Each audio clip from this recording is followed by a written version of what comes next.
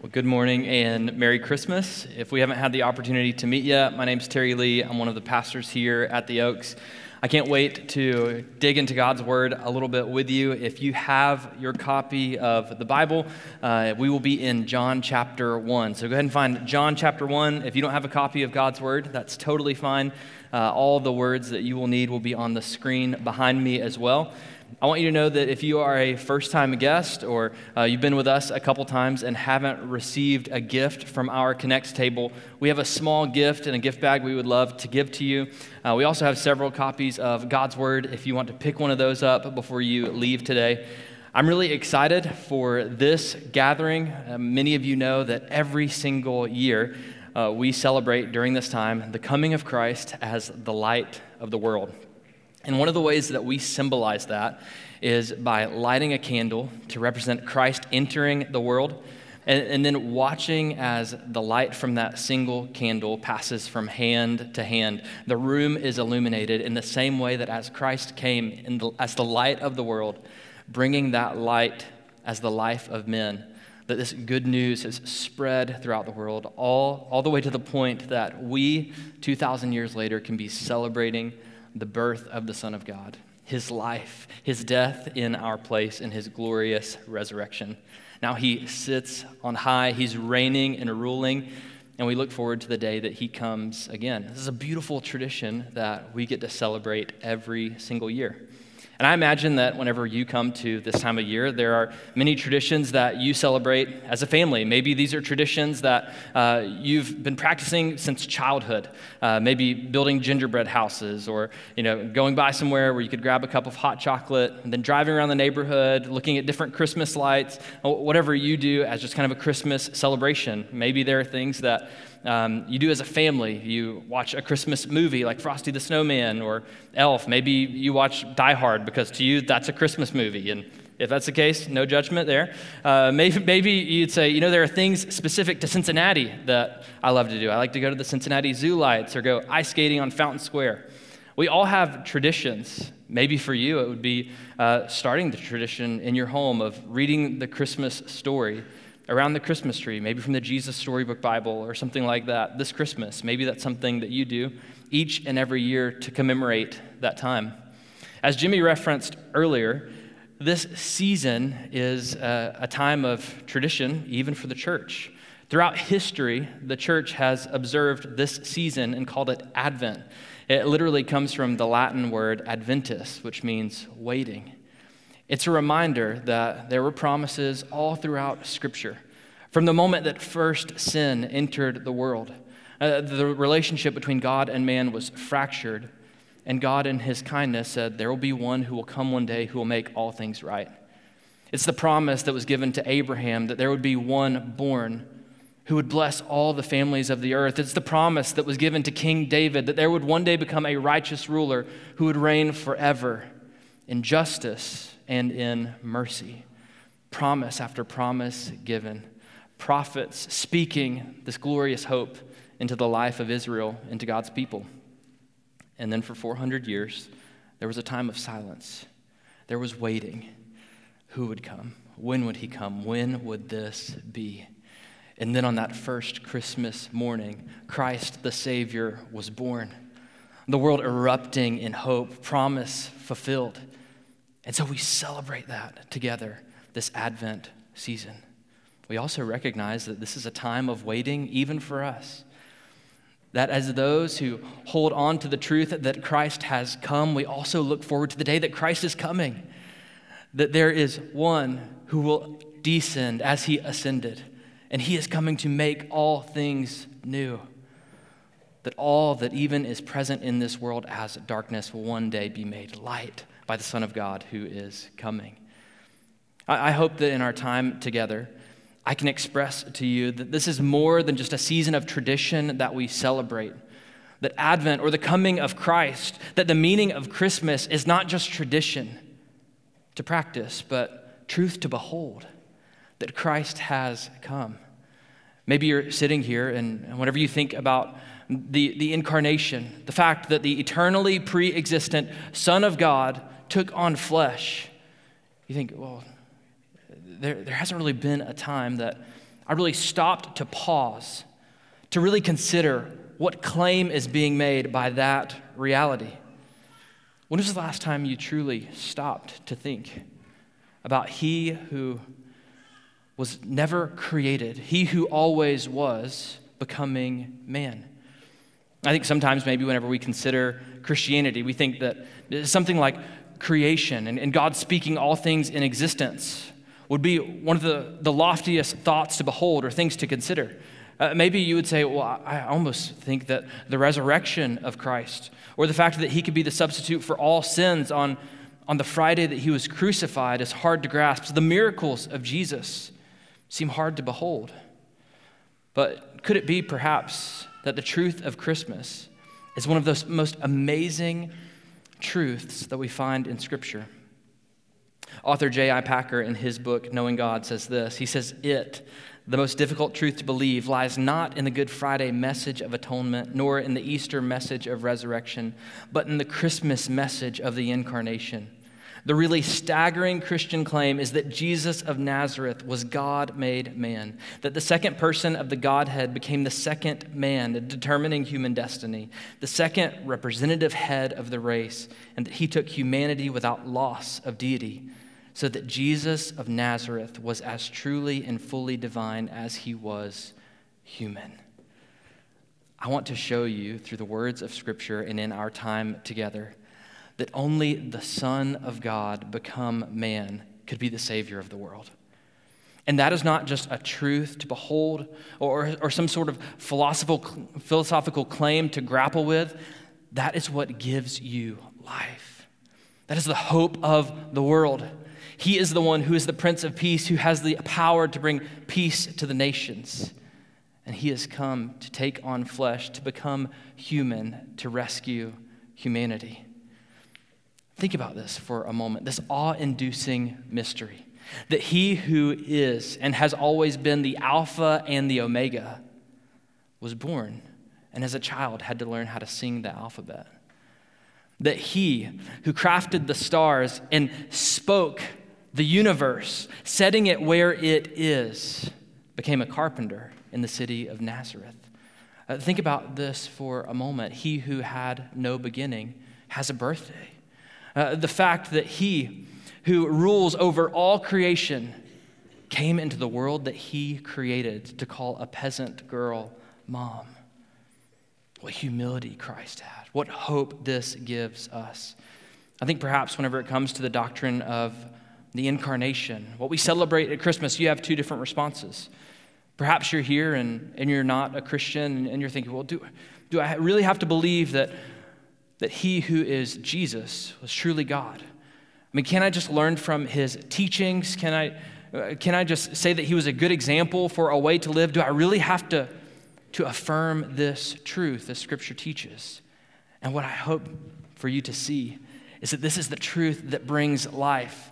This is that truth in which makes all other things make sense. Maybe you're here this morning and you've been a Christian for a long time.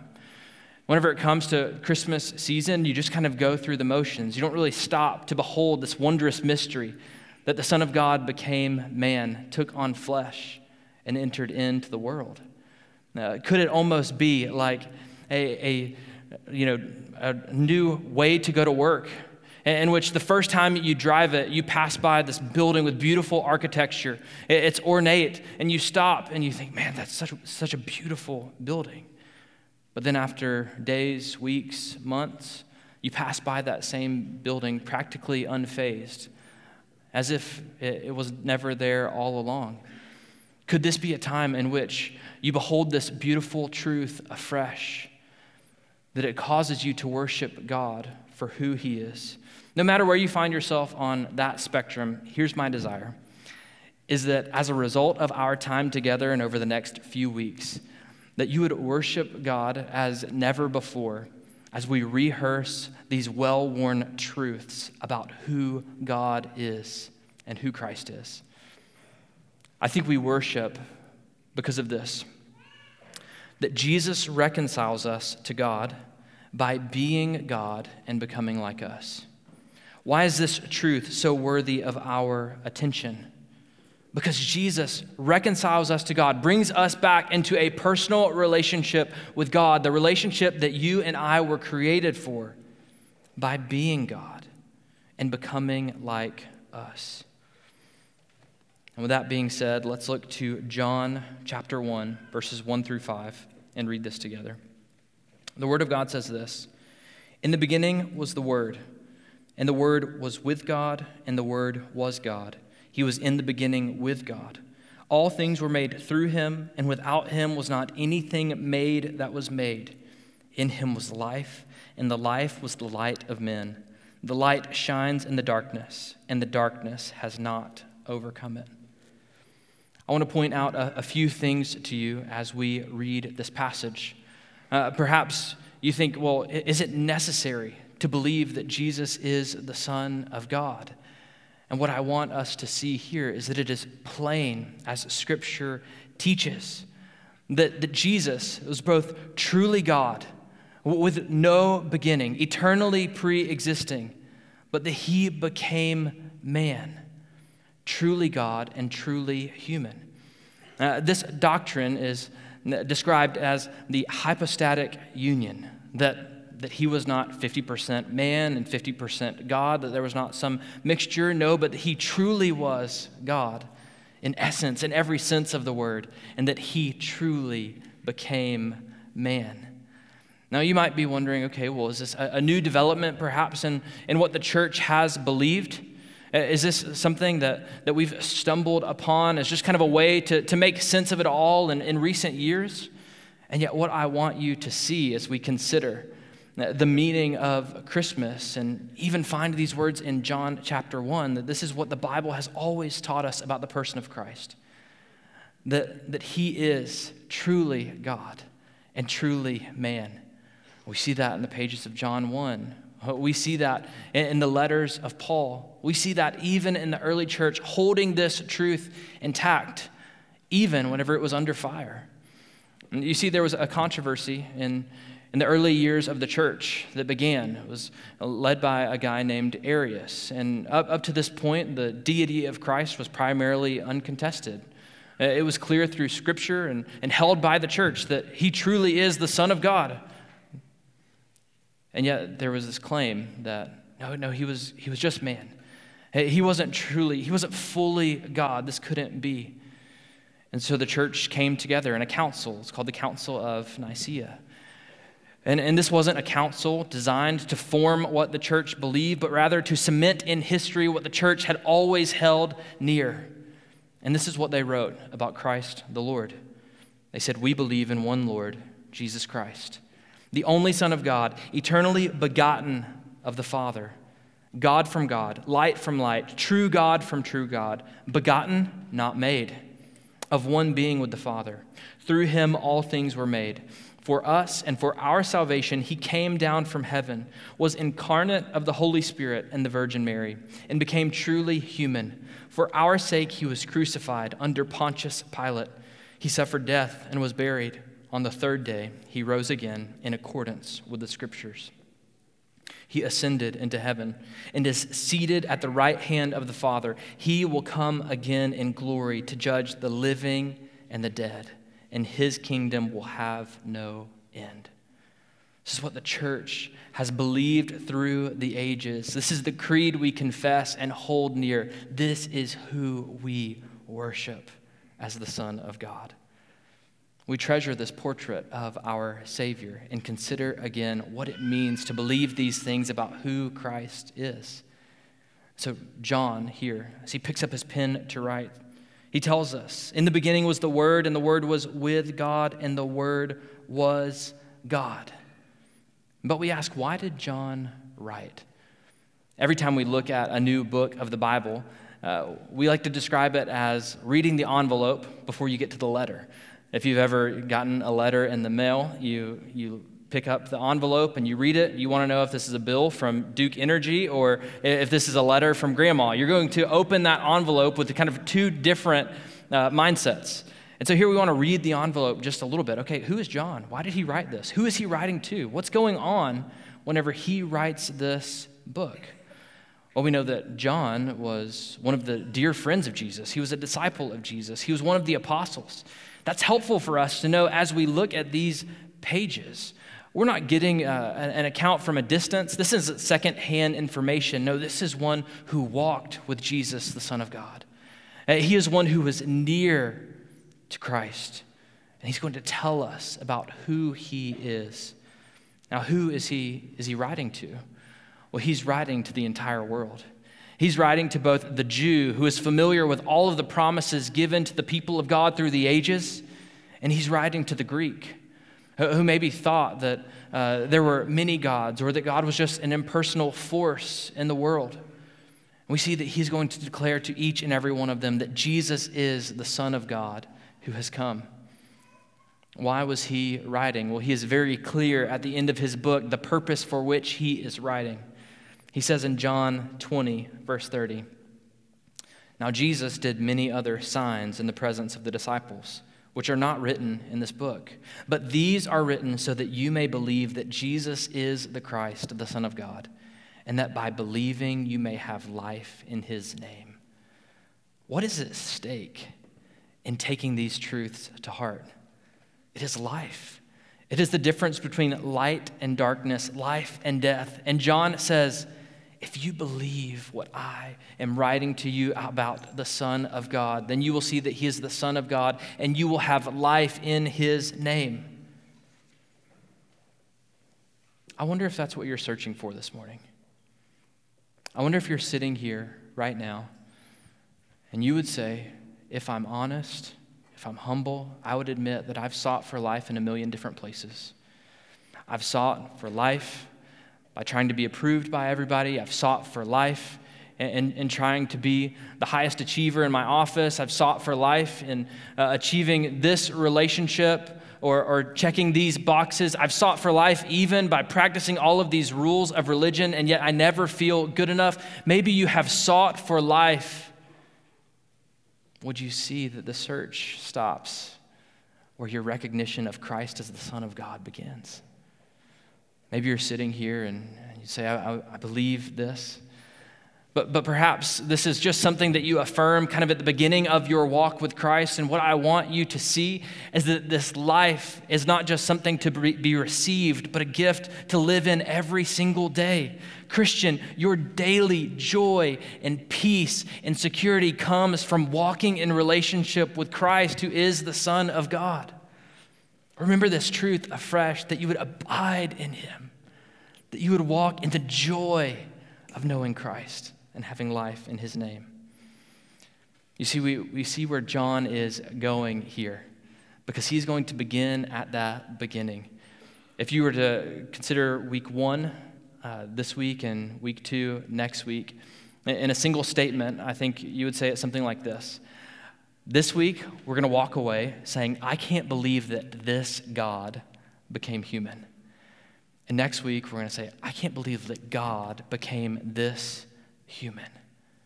The first thing we see in this is the deity of Christ through Christ's eternal pre-existence. The first observation we can make here in this text is that we know Christ is divine, that he truly is God because he is eternally pre-existent. What does John tell us? In the beginning was the Word. Now that has a familiar ring to it, doesn't it? If you're familiar with the Old Testament scriptures, perhaps the first book of the Bible, whenever you read the words in the beginning, you think, I've heard that before. That sounds familiar. And you think back to Genesis 1, where we read, in the beginning, God. Now what is John doing? He just unrolled the scroll to Genesis 1 and hit copy paste. He just plagiarized Moses so that we would see that in the beginning, before anything began, Christ already was. You look at this and you're almost waiting for the sentence to continue with a little bit more information, but there's no preposition to tell us the timestamp of when he is talking about. He doesn't say, in the beginning of the reign of King David. He doesn't say, in the beginning of the exile of Israel. No, he simply says, in the beginning.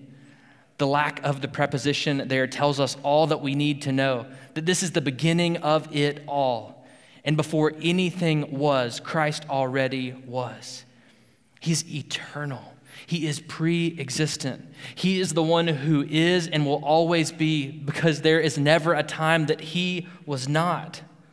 Doesn't this make your heart explode with worship? Whenever you think about the only one who can give eternal life, because he truly is eternal.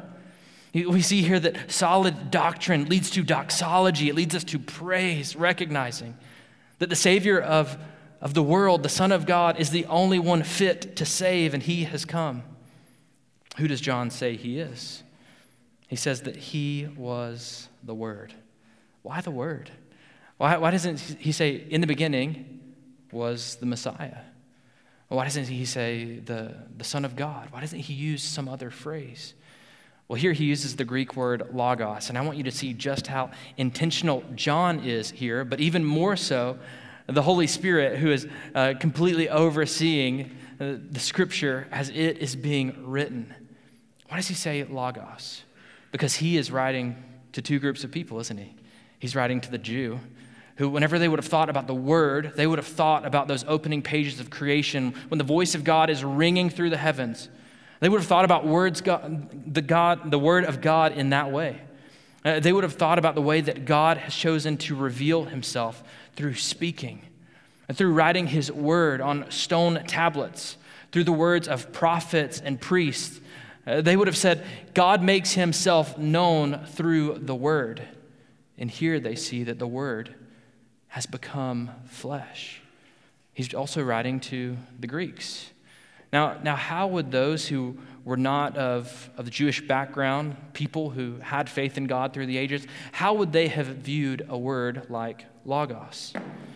One scholar puts it like this. He said, even the common people in this time saw the logos as a philosophical identification of power. It was almost as if it was a non-personal force in the universe, as being responsible for just the way things were. But then John comes along and says, let me introduce you to the fact that the Logos is not an impersonal force. The Logos is a person. The Logos is a person, not an impersonal reality, but a personal God who came into the world in the man Jesus, not just a concept, but a person. See, John is writing to the world to say, you want to know God?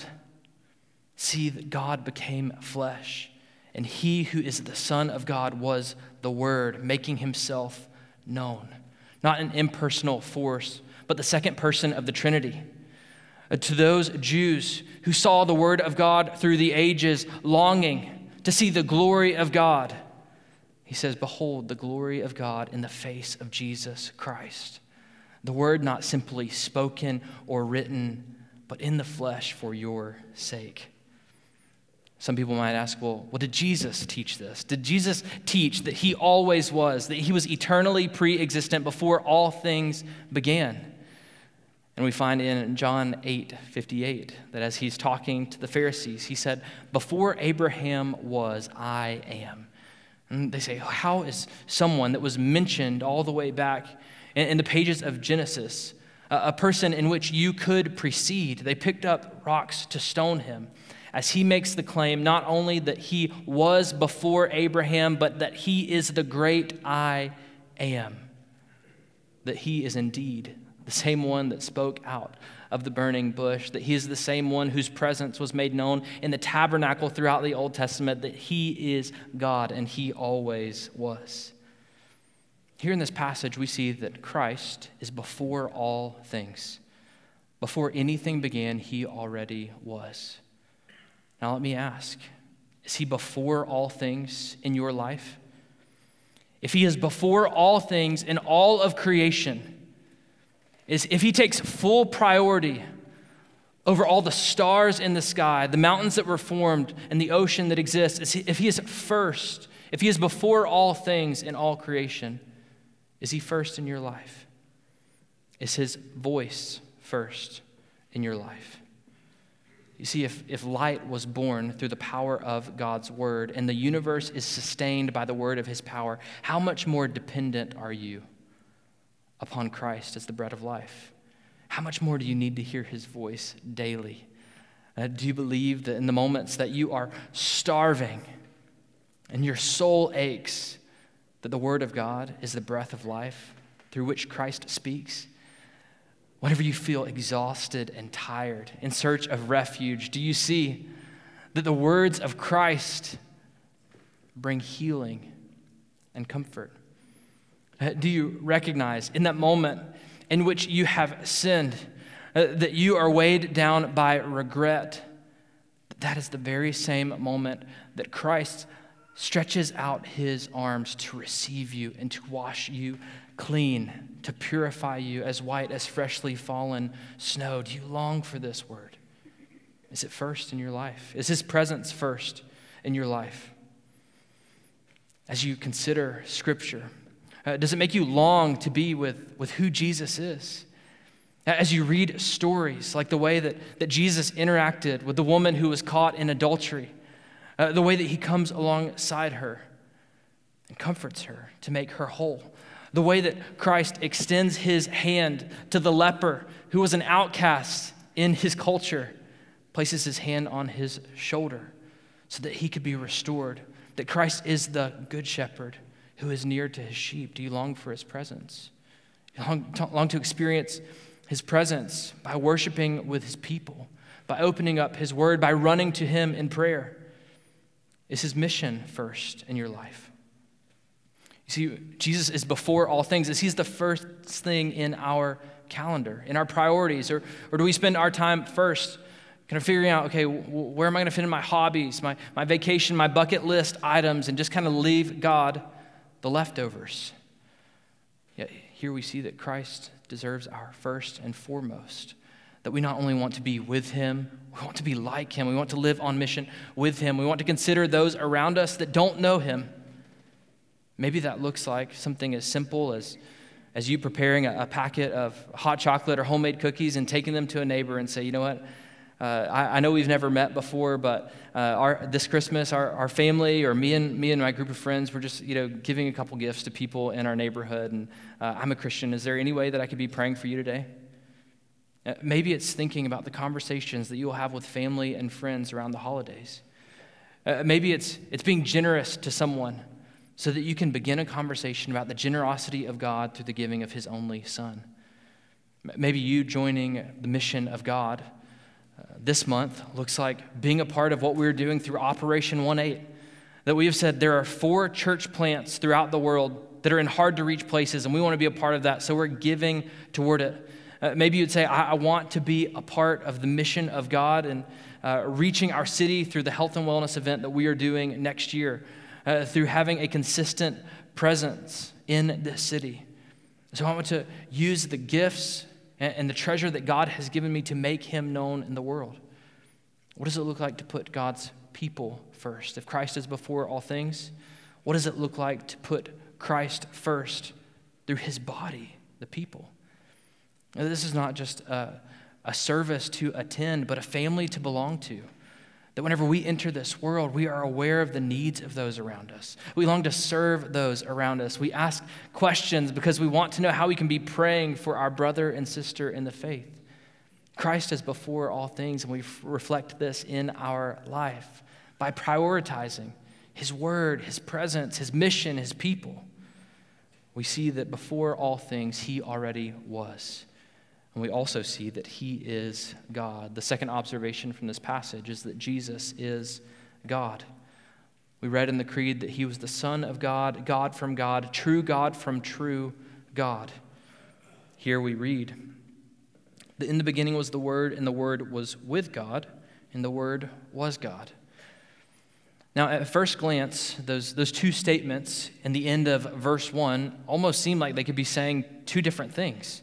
If I came up to you and I was like, hi, I'm Terry Lee, and I was with Terry Lee, you would be like, what is going on? Like, are you okay? Should we call a doctor? Is everything okay?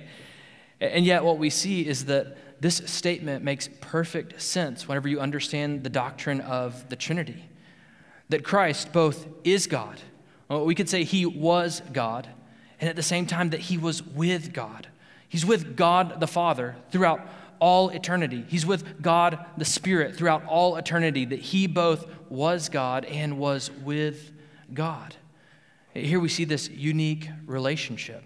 You observe it in a part of Scripture like the baptism of Jesus, where you see that he is baptized, he goes down into the water, he comes up, and the voice of God the Father rings through the heavens and says, "This is my Son with whom I am well pleased." And then the Spirit descends on him like a dove. We see this beautiful doctrine expressed as Jesus gives the Great Commission and says, "Baptize in the name, singular, of the Father and of the Son and of the Holy Spirit." We affirm that God is one in essence, three in persons, the Father and the Son and the Holy Spirit. And here we see that Jesus is fully God. This is important for us to note because there are people who teach doctrines that sound very similar to ours. Perhaps we would hear them say that Jesus is a God and have no qualms with that. And yet what we know is that those who hold to the faith of Jehovah's Witness or Mormons, they insert the small letter A and then take that lowercase g and insert it where this uppercase G should be in Scripture. They're distorting the original text and the way that Scripture was written to say, well, he just kind of was accepted as a God later. He was a man who God was really pleased with, and so then he just kind of received this title, or through his works, through his achievements, he was considered a God. And yet here we look at Scripture, hold this in our hands, and say, no, there is never a time in which the second person of the Trinity was not God. He is the Son of God.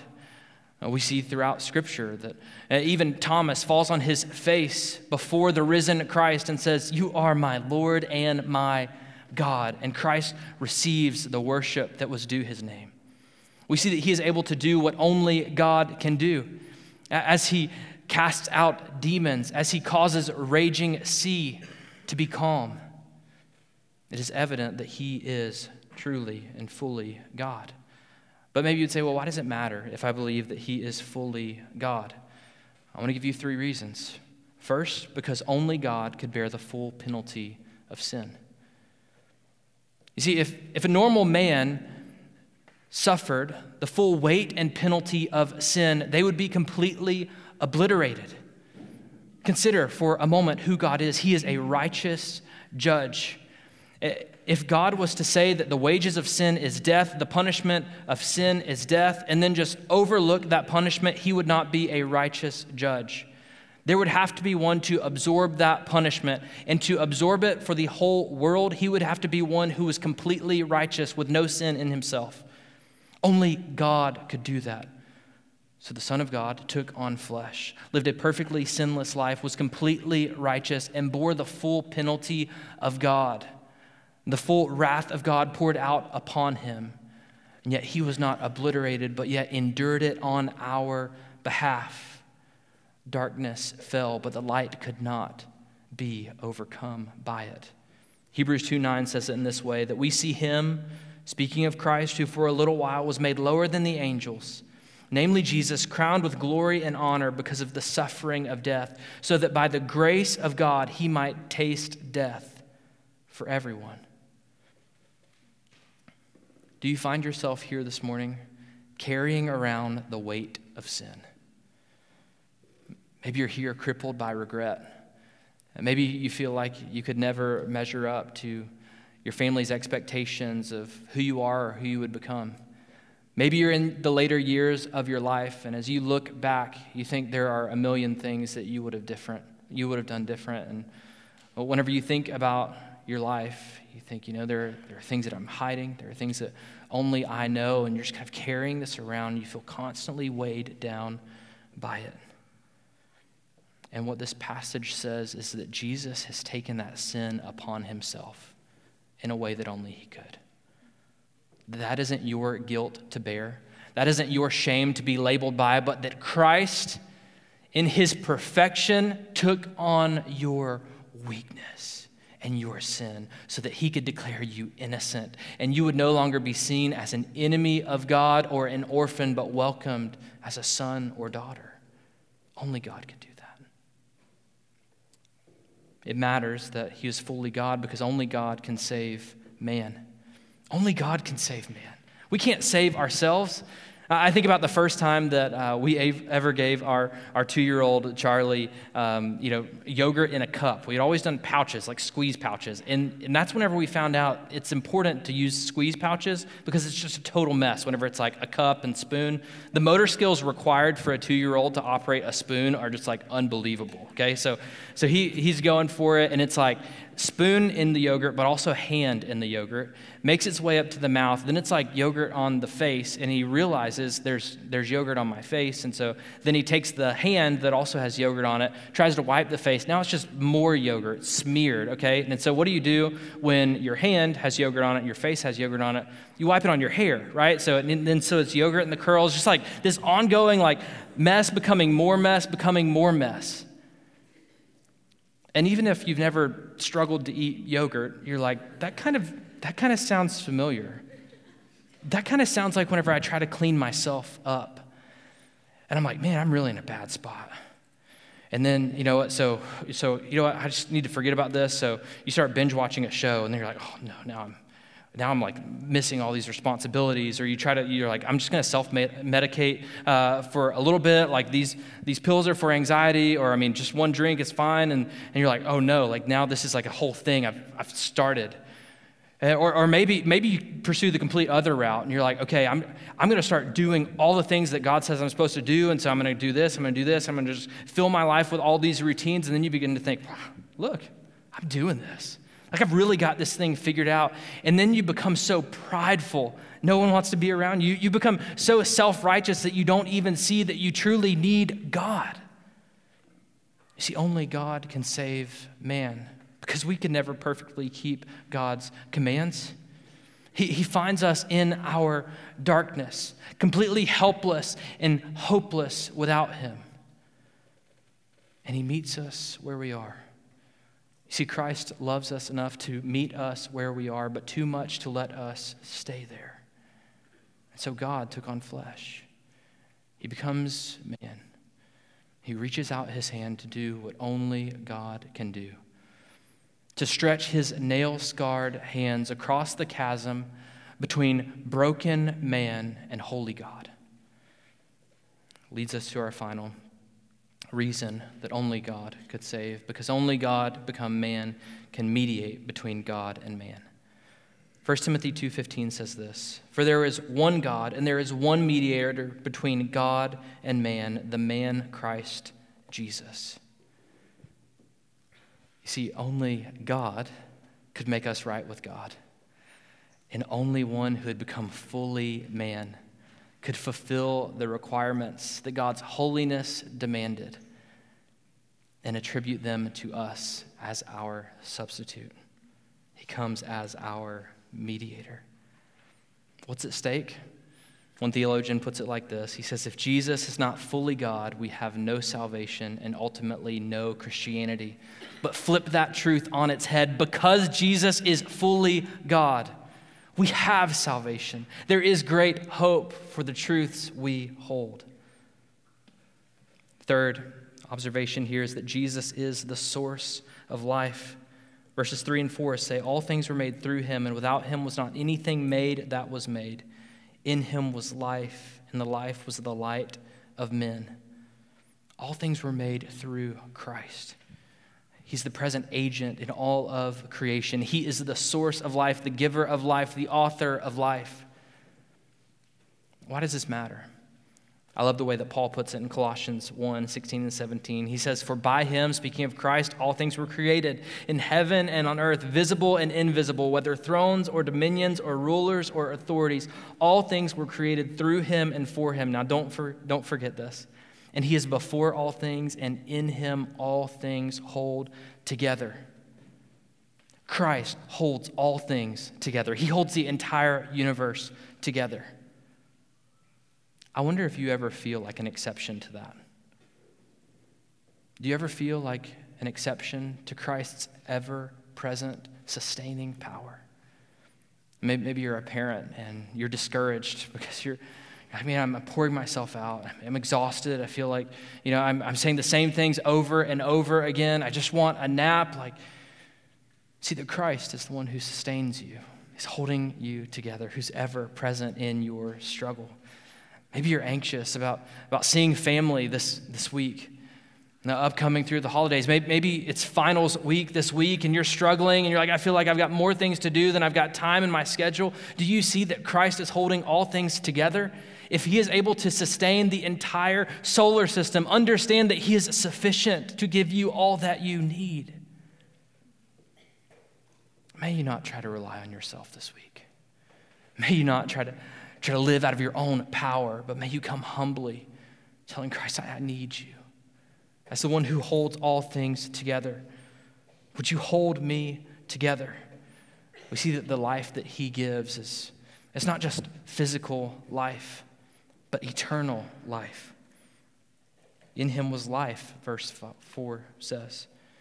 Now, what is that telling us about Christ? Well, whenever we think about life, it's obvious that we're going to think about death. What is death? Well, we know that in the garden, God told Adam and Eve that they could eat of any tree, but if they ate of the one tree, the tree of the knowledge of good and evil, they would surely die. And what happened? They ate of it. And death came in two forms, both physical death and spiritual death. Physical death is the moment that our soul is separated from the body. You've seen that if you've ever been to a funeral and you walk up to the casket and it looks like them, but their soul is separated from their body. The personality is gone. The humor isn't there. You know that there's no soul. It's physical death. Spiritual death is different than physical death because it's not whenever our soul is separated from the body. It is whenever our soul is separated from God. You see, Adam and Eve would experience the slow, gradual process of physical death, but in the moment that they sinned against God, they immediately experienced spiritual death, separated from God. And yet God, in his grace and mercy, made a sacrifice to atone for their sins and to draw them near again as a picture of what he would one day ultimately do through Christ. And here we see that in him was life, and he gives life to the full. Fourth and finally, Jesus is a light to those in the darkness. Verse 4 and 5, in him was life, and the life was the light of men. The light shines in the darkness, and the darkness has not overcome it. Jesus is a light in the darkness. Maybe you read this, you can say, where is the darkness? What is the darkness? Well, we look no further than the world we live in, and we see that darkness exists. We flip on the television or maybe scroll through our social media feeds and we see that there's darkness in the world, that racism exists, that life is snuffed out before it takes its first breath, that nations rage and wars wage on. We see it in our homes. We see it in our families, conflict, discouragement. We look within our own heart and see longings of our soul that just don't seem to ever be satisfied. To describe this all in a word, it would be darkness. And yet, here we read these wonderful words, that in him was life, and this life was the light of man, and this light entered the darkness, and the darkness could not overcome it. We acknowledge the darkness in our heart and the world in which we live, and with great hope say the light has come into the world and Christ has come to illuminate the darkness. On the cross, Christ faced death. He said, world, bring your greatest enemies. Sin, bring your greatest punishment. Death came to slay Christ, and Christ laid death in the grave. The darkness came to the light, and yet the darkness could not overcome it. But Christ was victorious in his resurrection, and he reigns to give this light to the world. I remember the first Christmas with our oldest son. It was kind of the first time that he had ever really seen Christmas lights, and we would come downstairs in the morning before he'd even had his bottle of milk, and all the Christmas trees are off. We have 4 Christmas trees in our house. Do you guys have more than that? And I love it. There's some that are small. You're right. Yeah, they're not all the big ones. But we go all out on Christmas. So we would roll up to, each tree, just kind of in succession. And he would say, on. And we would, plug it in, hit the button on the floor, flip the switch, and immediately it would come on. It lit up the room. As soon as the light shone, the darkness could not overcome it. And we would go to the next one. He'd say, on. As I read this passage, I imagine Christ with compassion and sincerity, seeing you in darkness and coming to you, saying, on. And that this truth would take hold of your heart. You'd say, I'm a sinner in need of a Savior, and the Savior has come. That you would experience this great reality and respond to the fact that perhaps the greatest gift that you would get this Christmas isn't under a tree, but it is the gift of life that could only come through Christ. Perhaps the greatest gift that you can give is the hope of this salvation and eternal life through Christ our Savior. He is the light who has come into the world, and the darkness could not overcome it. This is not just a tradition to practice, but a truth in which we behold and celebrate this year, today, and every other day of our lives. Let's pray.